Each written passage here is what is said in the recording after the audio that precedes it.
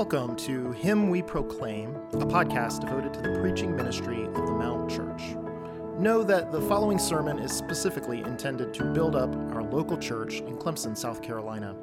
Feel free to listen along and distribute what you hear, while prioritizing what we pray is the faithful preaching ministry of the healthy local church to which you meaningfully belong. With that, all grace to you as you listen to this episode of Him We Proclaim. Well, good morning. Is that on? Yes? No? Test? Yeah, okay.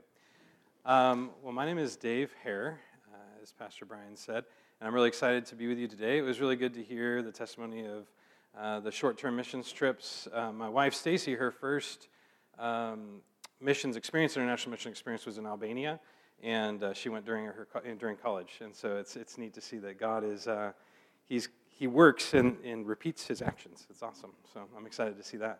I do have to kind of apologize because the best part of any missions presentation I ever do is my wife, and she's not here. So you guys you're missing out. But there's Stacy right there on the screen and our 4 kids, Kaden, Makaira, Elias, and Zoe. And that picture was taken on Christmas Day in our village in Cameroon, Africa.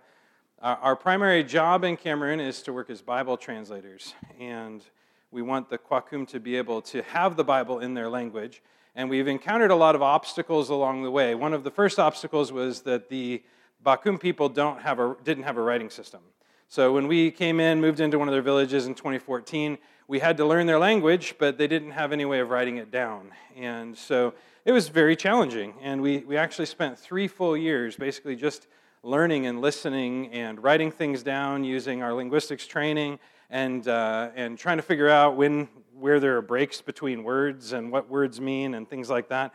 And it was really challenging, but the Lord gave us grace, and now we came back to the States for our first home assignment, and we studied more linguistics and went back and were able to develop a writing system for the Kwakum people, and then we're able to start literacy and Bible translation. So about 4 years ago, we were able to start translating the Bible, and we have, I have a picture of our house, yeah. So that's where we live in the village, and when we do Bible translation, we have 2 teams. So the next slide is my team. I have 4 guys, Kwakum guys I work with, and our job is to produce the very first draft of a passage, a story that we're translating in Kwakum. And we usually spend about 3 or 4 days just wrestling through one particular story, and we finish a rough draft, and then we pass it on to Stacy's team. I don't have a picture of them, but they go out and they test it in the villages and make sure that we did a good job. And as I'm working with my team to develop the very first ever in history translation, rough draft of a story in Kwakum, we wrestle with the text because one of the main principles of Bible translation, really just translation in general, is you can't translate something you don't understand. And so I have to prepare myself, and then I have to prepare my team to understand the Word of God.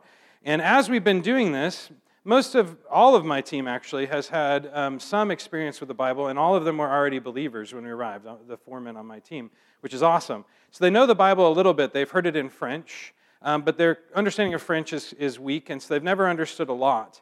And one thing that keeps happening as we're translating the Bible is they keep looking at me and saying, what? Why would God do that as we're translating stories? So at the very beginning, the second story we did was the fall. And as we're translating the fall, they're like, why did God put the tree of the knowledge of good and evil in the garden?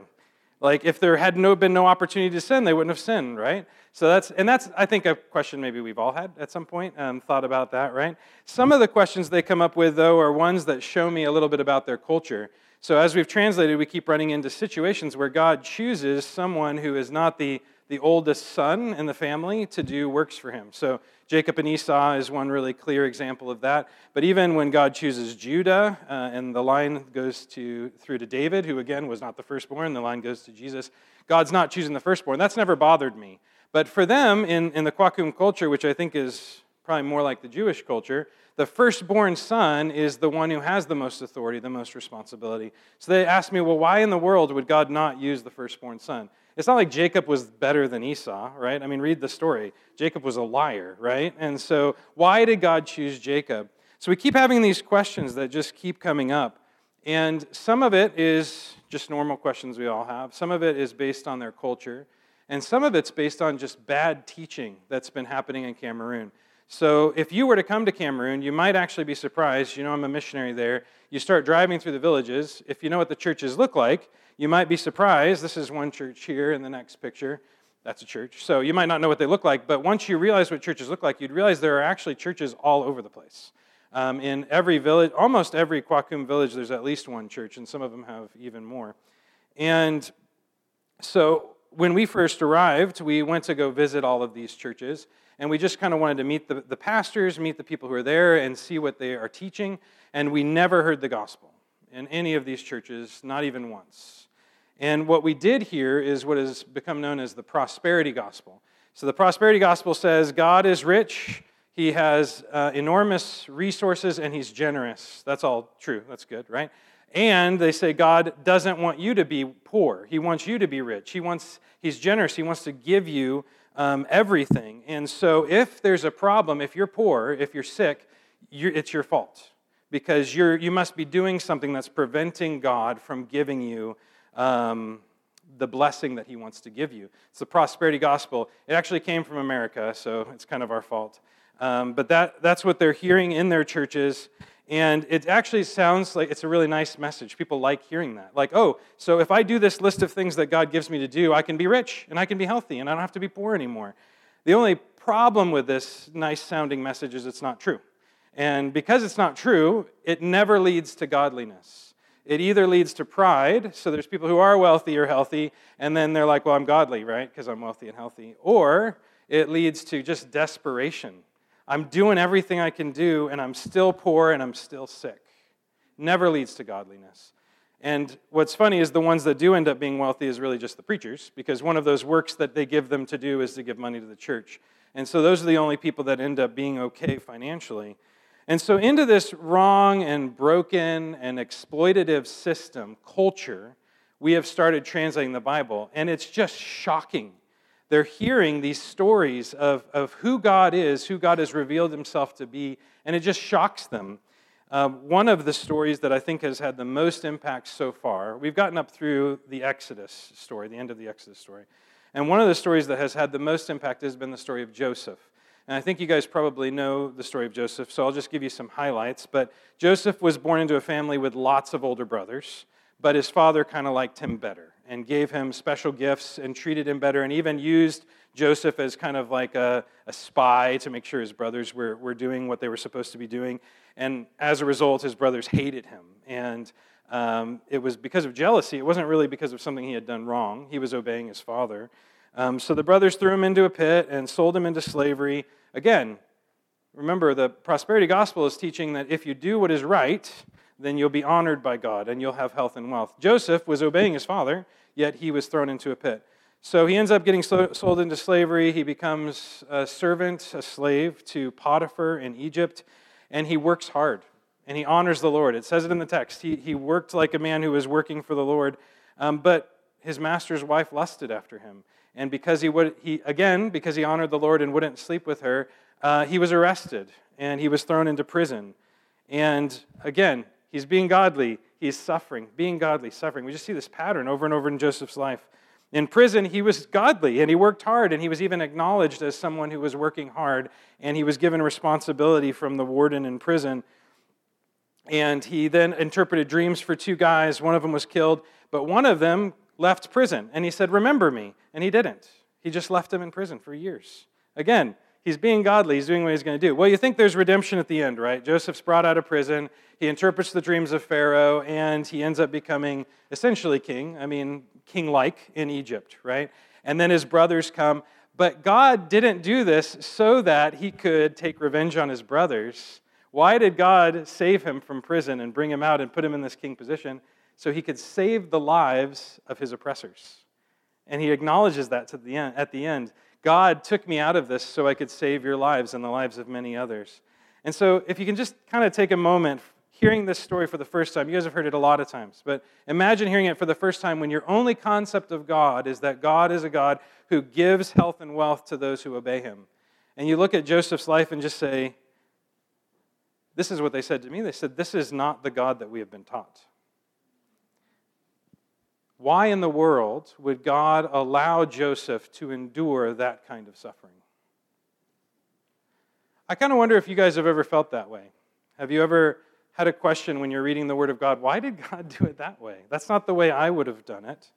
Maybe you've had something happen in your life and thought, why in the world did God let that happen to me or to one of my friends or someone that I care about? If you have those kind of questions, I want you to know that you're in good company.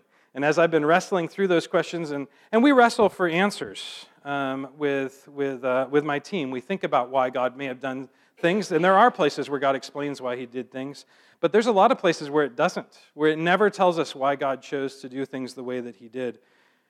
And one thing I was surprised at as I've been thinking through this and processing through it is that I found that actually there's a lot of people in the Bible that ask that same question. Even biblical authors sometimes ask that question. God, why are you doing this? Why are you doing it that way? And I took great encouragement reading in the book of Habakkuk, and we're going to read through Habakkuk right now, and seeing that Habakkuk, who is a prophet of God, also had those questions, the same kind of questions that we have often when we read about God and when we see what God is doing. So if you'll open to Habakkuk, it's near the end of the Old Testament. So if you start from Matthew, you can go backwards 5 books. Habakkuk it's a small book. It's only 3 chapters. I'd like to read the whole thing, but I don't think we have time for that. So we're going to just kind of do a flyover. I want to learn not necessarily the specifics that we're going to see in Habakkuk, but just a general message that I see in Habakkuk that has encouraged me as we've been going through this process. The very first verse is, it says, an oracle that Habakkuk the prophet saw. We don't know a lot about Habakkuk other than what's in this verse. So we know he's a prophet. What's a prophet? Prophet is someone who speaks for God, on behalf of God, usually to his people, but sometimes to other people groups as well. It's called an oracle. That word doesn't have a lot of meaning to me. I don't know if it means a lot to you. I think of the Matrix whenever I think of an oracle, right? Oracle here just basically means message. It's some sort of a prophetic message that God has given to his prophet, who's his mouthpiece, who's going to speak the message to the people. It also says he saw a message. So it was probably in some sort of a vision, and we get an idea at the end of it that it was kind of more of a vision. But really, what we mostly can see and interpret this as is a conversation between Habakkuk and God. And so that's kind of how we're going to structure it and look at what's happening in the book of Habakkuk. Habakkuk speaks, God speaks. Habakkuk speaks, God speaks. Habakkuk speaks. And so that's the overall message.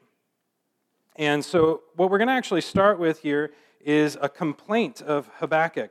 I want to give you just a little bit of context before we read his complaint. Habakkuk was a prophet that was living in the southern kingdom when Israel was divided into 2 kingdoms. The northern kingdom they called Israel, the southern kingdom they called Judah at the time. Israel had disobeyed God, dishonored the Lord, and because of that, they were taken captive into slavery into Assyria. The Assyrians were a nasty group of people that were violent and angry. They came in and they took the Israelites in the northern kingdom into slavery. You may have heard of Nineveh. That's where Jonah went. That's Assyria, right? And now we're talking about the southern kingdom with Habakkuk. And so the southern kingdom, Assyria was taken like 100 years ago. So this is happening many years after that happened. But we're going to see if Judah is going to listen, if they're going to do what the northern kingdom did, or if they're going to listen to their prophets and obey. At the end of the day, we know what happens to them. They end up being taken into captivity as well. And basically, what was happening at this particular point when we're reading this book is Habakkuk is living in Judah. He's seeing the people of Judah around him living in sin. And he's seeing that they're not honoring God with their lives. And so he actually prays a complaint to God. And this is apparently not the first time he's done it. So let's just read that. It's verses 2 through 4. This is Habakkuk's complaint. "O Lord, how long shall I cry for help and you will not hear? Or cry to you violence, and you will not save? Why do you make me see iniquity? And why do you idly look at wrong?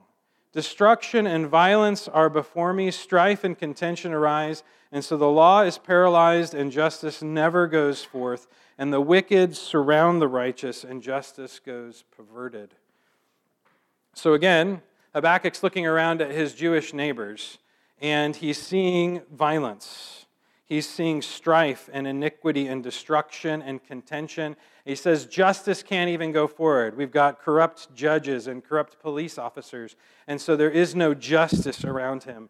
And apparently, he's been praying this for a while. How long shall I cry out for help, and you shall not hear? You will not hear.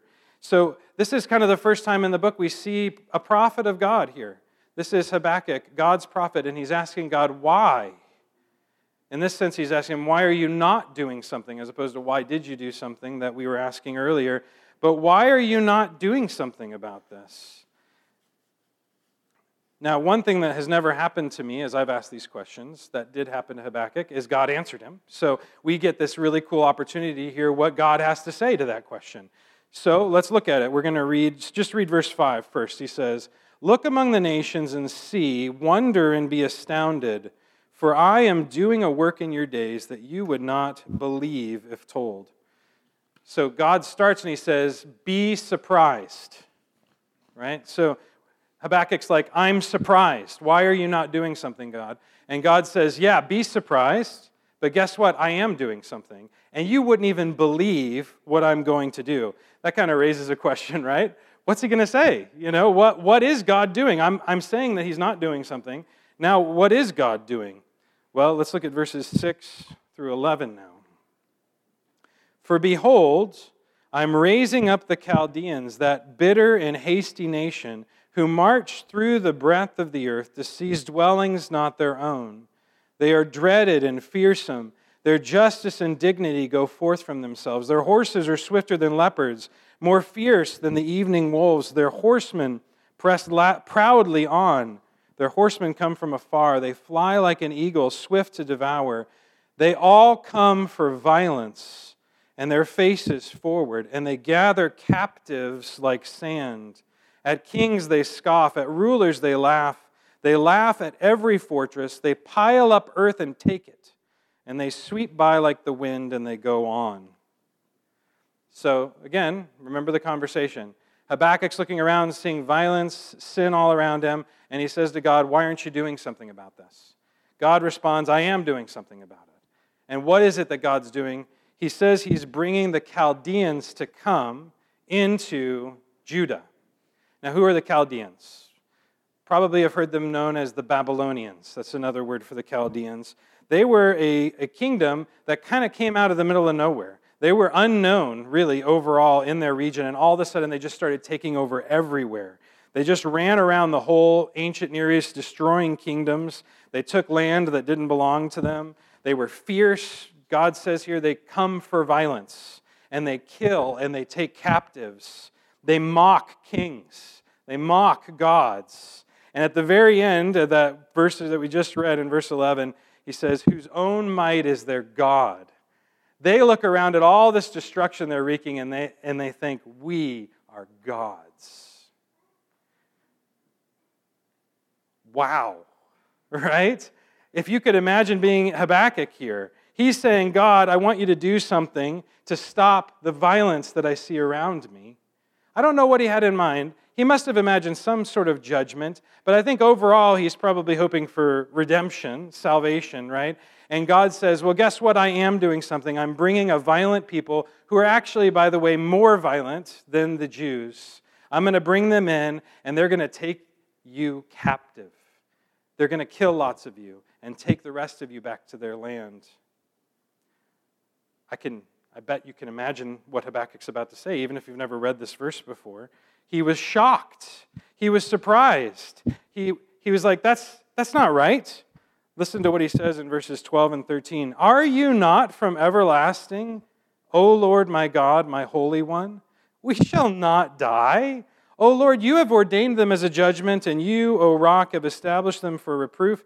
You who are of purer eyes than to see evil, and cannot look at wrong, why do you look idly at traitors and remain silent when the wicked man swallows up a man more righteous than he? So Habakkuk hears God's message. God says, I am doing something. What I'm doing is I'm bringing a violent people in to come and take you into captivity. And he says, what? How could you do that? I think there's two main things here that shock Habakkuk. First is he's using the Babylonians, this evil Gentile people group that knows nothing of God, who worship their own power, they worship themselves, and he's using them to conquer the Jews who are the people of God. That seems to go against God's character. That's why it's shocking to him. That doesn't seem to be the God that he knows. So he says, are you not from everlasting, O Lord? Aren't you the one who's of purer eyes than to see evil? And yet you're going to use a wicked, sinful people group to judge a less wicked and sinful people group? That doesn't make any sense to him. And then the second complaint he has is he knows who they are. They are Israel. They are God's people. God has made promises to them. He says, we will not die. Why would he say that? Because he knows that God has promised them that they will endure. He knows that God has promised them the land and that they will live in his land. And so what he's saying to them is he's saying to God, Habakkuk, he's saying, God, this doesn't seem to match who you are, who I know you to be. I know your character. I'm your prophet. And then secondly, you've made a covenant to us. You can't break that covenant. Now I want you to notice here, Habakkuk's not being a skeptic. I heard an atheist one time, one of those pop atheists that writes books and stuff. He said, I expect that God should be at least as compassionate as me. And what that atheist is doing is he's putting himself above God and saying he should come to the standard of who I am. That's not what Habakkuk is doing here. He's not judging God. He's looking at God and saying, God, I know your character. He's trusting in him. I know your character, and he's appealing to him based on the character of God. One commentator said that it's not a weak faith, but a perplexed faith that torments Habakkuk here. In other words, Habakkuk is saying, I know your character, God. I know the covenant you made with us. We are your people, so how could you do this?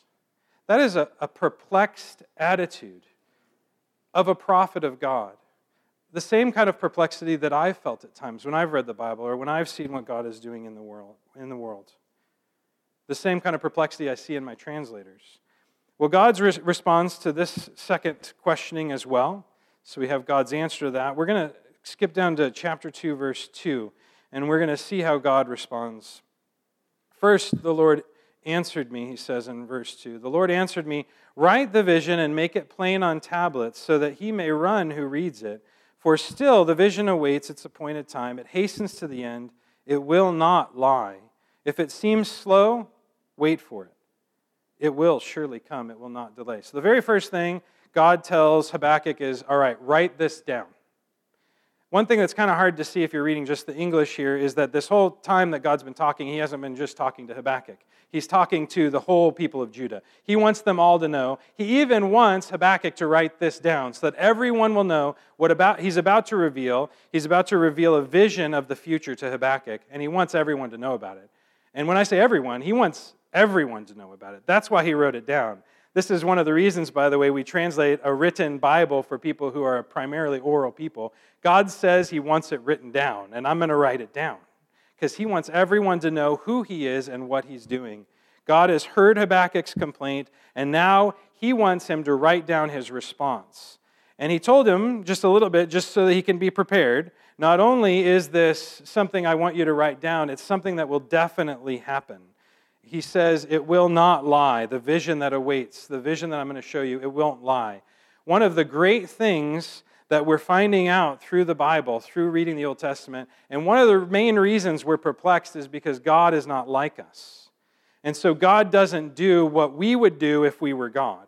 And that's what's perplexing. But one way that's very clear that God is not like us is he doesn't ever lie. And we know for sure, whatever he says he's going to do, he is going to do it. And sometimes he says it might seem slow. That's what he says in verse 3 here. It might seem slow, but just wait for it. It's definitely going to happen. And then it's kind of hard if you're just reading through here. They helped you with in the ESV to see what's happening. It switches over in verse 4, and it shows that this is the beginning. They add a little break there so you can see. This is the beginning of that vision, the beginning of that prophecy. And this is what God says, behold, his soul is puffed up. It's not upright within him, but the righteous shall live by faith. You guys see that?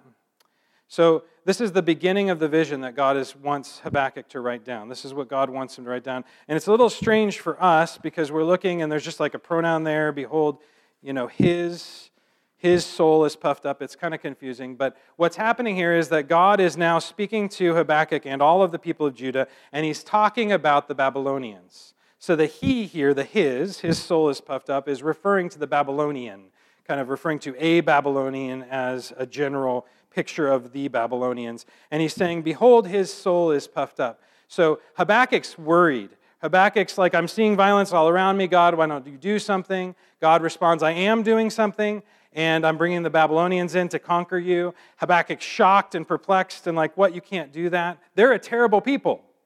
And God says, you're right. They are. Their soul is puffed up. They are proud. They're the ones that are saying, my own might is my God, right? But then he says, the righteous shall live by faith. I don't know if it feels a little out of place to you there. It kind of did when I was reading it. I'm trying to understand this concept that God is teaching. I've heard that verse so many times, right? But never in Habakkuk. I always hear this verse in the New Testament. You can find it in 3 different places, in Romans and Galatians and Hebrews. One of the most common places we read this verse is in Romans 1:17, where Paul said, for it is the righteousness of God, for in it the righteousness of God is revealed from faith for faith. As it is written, the righteous shall live by faith. Now this is actually a verse, Romans 1:17, that has completely changed the world. And actually we wouldn't be sitting here studying like we are today if it wasn't for that verse. Because back in the 1500s, a German Catholic monk read this verse and was perplexed by it. And he was like, what does this mean? And he really focused on the word righteous here. What does it mean to be righteous? And for his whole life, he figured that it meant that he had to work really hard to be righteous before God. And then God opened his eyes and he realized that the righteousness that we see in the Scriptures is like what happened with Abraham. That God saw that he had faith and he counted it to him as righteousness. The righteousness that a Christian has isn't one that he's earned. It's not like the prosperity gospel, which says you need to work hard so that God will bless you. But instead, the righteousness that comes through faith in the Bible is something that's a gift from God. It's free. He gives it to us. He calls us righteous. And that completely changed Martin Luther's view of the Bible, of God. He actually says he hated God before this, because he always felt like he couldn't measure up to God. And now he reads this verse and he knows what it means, he understands it, and he says, that's right, I don't measure up to God, and yet God has still counted me as righteous because I believe. Now, that changed Martin Luther's life, that changed our lives, whether you know it or not. But I don't want to focus on the word righteous here, I want to focus on the word faith. The righteous shall live by faith. As I've been processing this, the Kwakum don't have a word for faith. They don't have a word, a noun, for belief, for faith. And so we've been really struggling. They have a verb to believe, but even that it's kind of confusing, and not everyone seems to really understand what it means. And what this has forced me to do is to try to figure out what I think belief means or faith means. What does the word faith mean? We know that it's not just an intellectual assent, right? Because James tells us that even demons believe in God and they shudder. So it's not even like to be afraid of what you hear, because the demons believe. And I think that when you understand what faith is, when we see we don't really use that word outside the church, but when we think about it and really figure out what does that word mean in our lives, I think it makes sense of what God is saying here. Again, follow the train of thought. Habakkuk's looking around seeing violence. He hates it. He pleads with God, would you please do something? God comes back and says, I am doing something. I'm bringing the Babylonians in to be even more violent. And Habakkuk says, why would you do that? That doesn't make any sense. I know that you are a God who does not love violence. You love peace. And God responds and he says, the righteous shall live by faith. I think what he was saying is, do you trust me? I think that's what faith means. Most of the time in the Bible, I think the word faith means trust. Do you trust me? No matter what is going to happen, what I'm going to tell you after this in this passage, do you trust me? Now, God doesn't require of us a blind faith. He doesn't require us to trust in someone we don't know. He's actually filled the Bible with stories that show us that he's trustworthy. But he doesn't always tell us why he does things. He gives a few things to Habakkuk here, again in chapter 12. In verse 8, he is speaking actually to the Babylonians. He proclaims these woes in chapter 2 here against the Babylonians. And what he says is, because you have plundered many nations, all of the remnant of the peoples shall plunder you. For the blood of man and violence to the earth, to cities and all who dwell in them. Basically what he's saying here is, you Babylonians, you think you're awesome. You've popped up out of nowhere and conquered Assyria, that really bad kingdom I was talking about earlier. They just conquered them. Like 20 years before this, nobody knew who they were. And then all of a sudden they conquer Assyria. And God says, you think you're awesome, but one day you too will be judged. This is a promise that God is making. Yes, I'm using the Babylonians to judge the Jews, but I'm not overlooking their sin. I'm going to deal with that too. He also gives him some really great hope in verse 14. He says, for the earth will be filled with the knowledge of the glory of the Lord as the waters cover the sea. He's given him this vision, remember? The vision, one day the Babylonians are going to be conquered.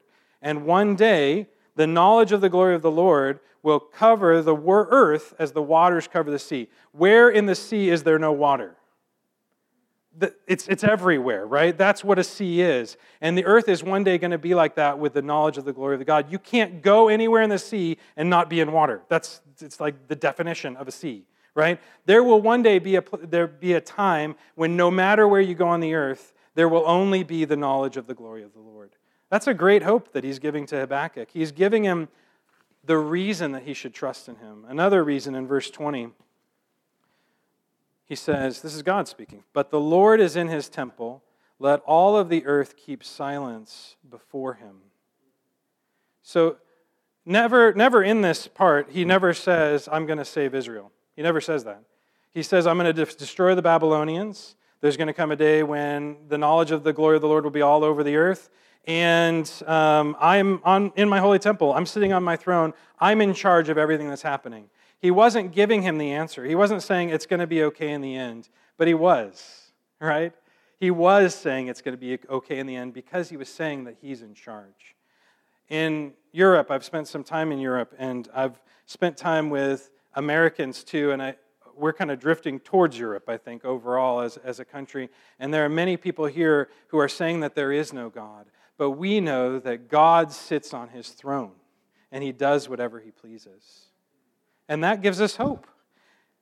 In Isaiah, you'll find even more hope. In Isaiah 55, Isaiah is a prophet speaking to the same people at the same time, and he's telling them that judgment's going to come. And then like in the middle of the book of Isaiah, judgment comes, and then they all go and get taken into Babylon.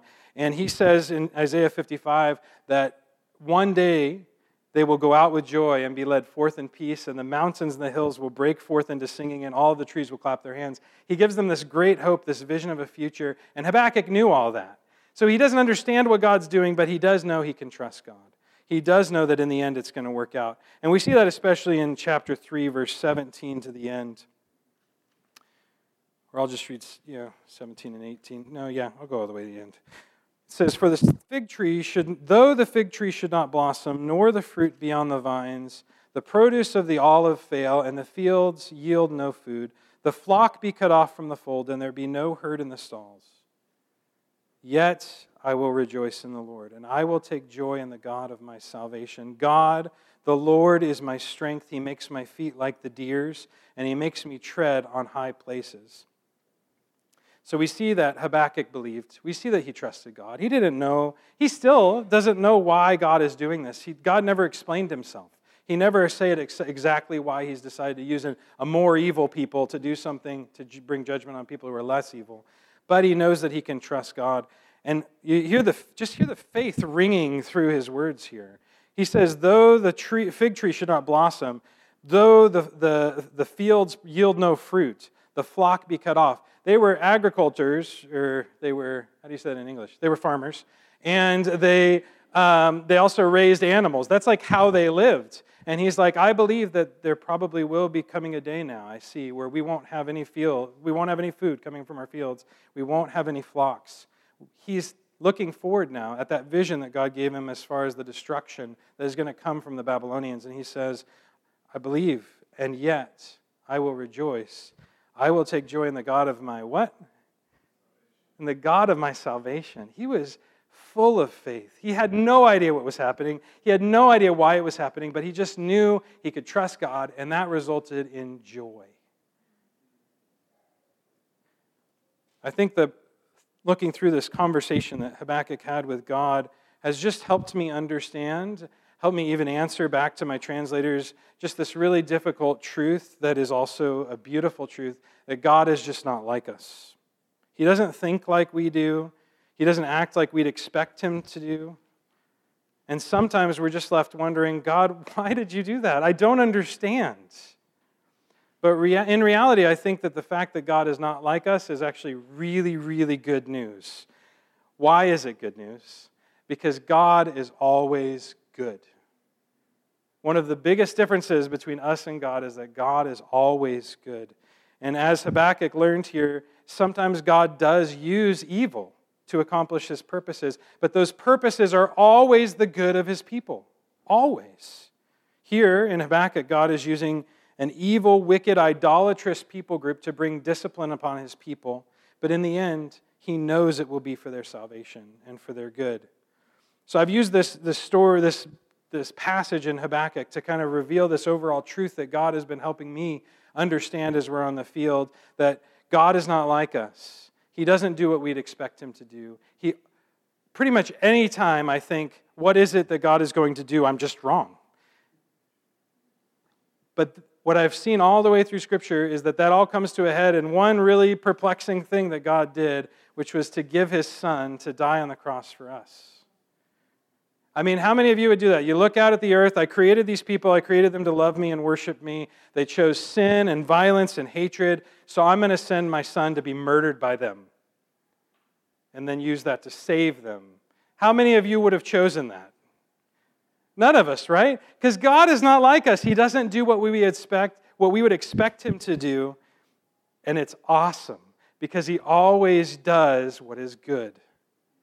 I've had the opportunity to watch this God, the God of the Bible, confront the Kwakum people, confront their culture, confront their assumptions, confront what they've heard in church, to the point that in the story of Joseph, they're realizing that God is a God who uses evil for good. And sometimes, maybe even most of the time, if you worship God and follow God, you're going to suffer. But what I've learned is that many of them have seen through these same stories that God is a God you can trust. And I want to share, just as I conclude here, a story of one person who's learned this message very well, someone who encourages me and makes me want to keep going. So the next slide here is a picture of a woman named Mommy. I know it's weird to call someone Mommy. It seems strange for an English speaker, but that's her name. So I'm not going to change her name. But when we first went onto the field, we spent 3 years in the village, and we shop at a market, so open-air markets. That's where we get our food. And when Stacy would go to the market, she'd run into Mommy, and she was super abrasive. Like, as a general rule, the Kwakum people are more abrasive than Americans are, but Mommy was very, very abrasive. She would follow Stacy around the market and be like, why are you buying from them and not me? Why are you buying from them and not me? And she would just be really irritating, like all the time. And Stacy's like, I'll buy from who I want to buy from, right? You're not going to tell me who I have to buy from. She was a difficult person to love. And then in God's sovereignty, she decided to move into the house right behind our house. And so now, not only is Mommy an abrasive, frustrating person, but she's always there, just always behind our house and always there coming and asking us for things. And when we left for our first home assignment, we weren't like super sad to leave that relationship behind. But when we came back, she was still there. And so she was living behind our house, and she started coming up to us when we came back in 2018. And this time she wasn't just asking us to buy stuff. She kept asking us every single day, can I please work in your house? I'll clean dishes, I'll sweep your floors, I'll make your food, can I please come and work for you? And we were, of course, like, no. Like, of all of the people that I know, I don't want you to be in my house every day, right? And it was frustrating, but we did seek to be kind, especially Stacy. She's kinder than I am. And she was just seeking to be kind and hoping that even though this is a difficult relationship, praying that the Lord would use that relationship to lead Mommy to the Lord. At one point, there was an evening, and we heard a fight. There's fights all the time. It's very common. I used to go out and try to break them up, but I kind of found that a lot of times they don't end in violence. But when they do, I do try to go out, and I had to buy a pair of handcuffs because one of my neighbors gets so drunk and so violent that he just needs to be restrained. And so it's rough. So we hear fighting, and we listen, and we try to determine whether or not it's turning to violence. And if it is, I try to go and do something about it. This particular night, we didn't go out. We just heard the violence. It was over at Mommy's house. And though we didn't think it was violent, it turned out it was. And Mommy's father was murdered that night by Mommy's stepbrother. It was a shock, very surprising. This was a blind man who had been coming to church, and I was having encouraging conversations with him.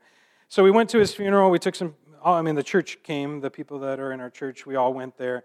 And Mommy just clung to Stacy throughout the whole funeral time, which was really surprising to Stacy because we're kind of irritated by her overall, But it turned out that Mommy actually saw Stacy as a friend. And Mommy ended up reporting her stepbrother. He ended up going to prison, and the funeral was over. And we just started to feel compassion for Mommy. So we started to hire her for some tasks, do some cooking, do some cleaning for us. But Stacy made it a deal with her. She said, I'll let you come and work at our house, but every time you come, we're going to do a Bible study first. And Mommy was like, okay. So she came, and an amazing thing happened. Stacy started studying the Bible with Mommy, and everything that she heard in the Bible, she believed. Everything. Without question. She just accepted it. She just believed everything that she heard, which meant then we went from being kind of annoyed by this person to now discipling this person. And she was pregnant at the time. She was living with her boyfriend, and there were all these issues. Constant conflict with other people. So we were just trying to help her work through what the Bible says, mostly dealing in French because we hadn't translated much at this time, and just trying to help her process what it is to be a Christian in a village. And she said, you know what, I think I need to start sharing the word with my boyfriend, Co. And we're like, absolutely, he wouldn't come to church ever. And so she went and started sharing the word, and an amazing thing happened. Co just believed everything he heard. Everything he heard, he just believed it. He just trusted in the Word of God. And now, recently, Mommy and Co both said, before we understood the Word of God, we were just like animals. We just did whatever our bodies told us to do at all times. But now, they just love the Lord, and they were actually baptized. There's their baptism there. They were baptized in the river together. And they did something that I've never seen a Kwakum wedding, but they said, we want to honor the Lord and get married. They actually separated for a year so he could pay the bride price so that they could come together and get married and honor the Lord with their lives. They gave birth to their son and named him David, which was an honor. I was encouraged by that. And throughout this time, God just is shaping Mommy's heart and just changing her from being an abrasive person to being this really loving person. And one thing she started to be convicted of was her stepbrother, who was in prison. The prisons in Cameroon are just horrible. They don't really feed them. Prisoners have told me that they when they see a cockroach, they'll just eat it because they're so hungry. And so basically, if you're in prison and you don't have family coming to help you and bring you food and things, you often starve in prison. And Mommy knew no one was going to visit her stepbrother in prison. And she said, I was reading the Bible, and I just came to this conclusion. I think that if I go and visit my stepbrother in prison, I think it would be like I'm visiting Jesus in prison. Now, we didn't teach her that. She's now absorbing and being changed by the Word of God, and she loves it, and she wants to honor Him. And we said, we agree, we'll help you. We'll drive you. The prison was kind of a 2-hour drive away, so we would drive her down there so that she could go and minister to her brother. And a really strange thing happened when she did that. Her family hated her. Because basically they said, when you're caring for him in prison, you're taking his side and you're abandoning your father. So her aunts and uncles not only hated her, they said, we will not spend time with you. They would ignore her. One of them even tried to hit her with a motorcycle as he was driving past. And I want you to just imagine being a brand new believer. You're learning what the Word of God says. You're learning what God wants for you. You're seeking to do it, and your family abandons you because of it. And as we've taught the Word of God, because these things are hard, because they're perplexing, because God doesn't do what their culture tells him he should do, A lot of people have rejected it, even become very angry with us, spiteful sometimes, because of this message. But for some people like Mommy, they hear what God says and says, I just believe. It doesn't make any sense to me. I don't know why God would do that. I just believe. And when I read of the God of the Bible, I just trust him. They got married. I told you, I had another picture of that up there, I think. They got married in our translation center, and it was just such a happy day. And her family didn't come, and they were like, who cares? we have a new family now because we were seeking after Christ. Well, last year, Mommy and Co. Got pregnant again. So they had their first baby, David, and now Mommy was pregnant again. And they were kind of approaching this pregnancy with some sobriety. You know, they're very poor. And they just know this is another mouth to feed, but they were also super excited. We would sit around and talk about what they would want to name the baby, and we took Mommy in for medical checkups, and around the 39th week of her pregnancy, she started to bleed. And so we took her to the medical clinic, and the medical clinics are really like not much better than the prisons. I mean, just terrible. The people that work there don't love, and they just treat people poorly, and they didn't care for Mommy well. I don't know if there would have actually been a possibility to save the baby, but they didn't. They ended up sending her to another village to have a C-section, and so they removed the baby. And so now Mommy she had to lay in this clinic for 3 weeks, I think, after the C-section, feeling all of the pain, all of that, without having a baby to comfort her.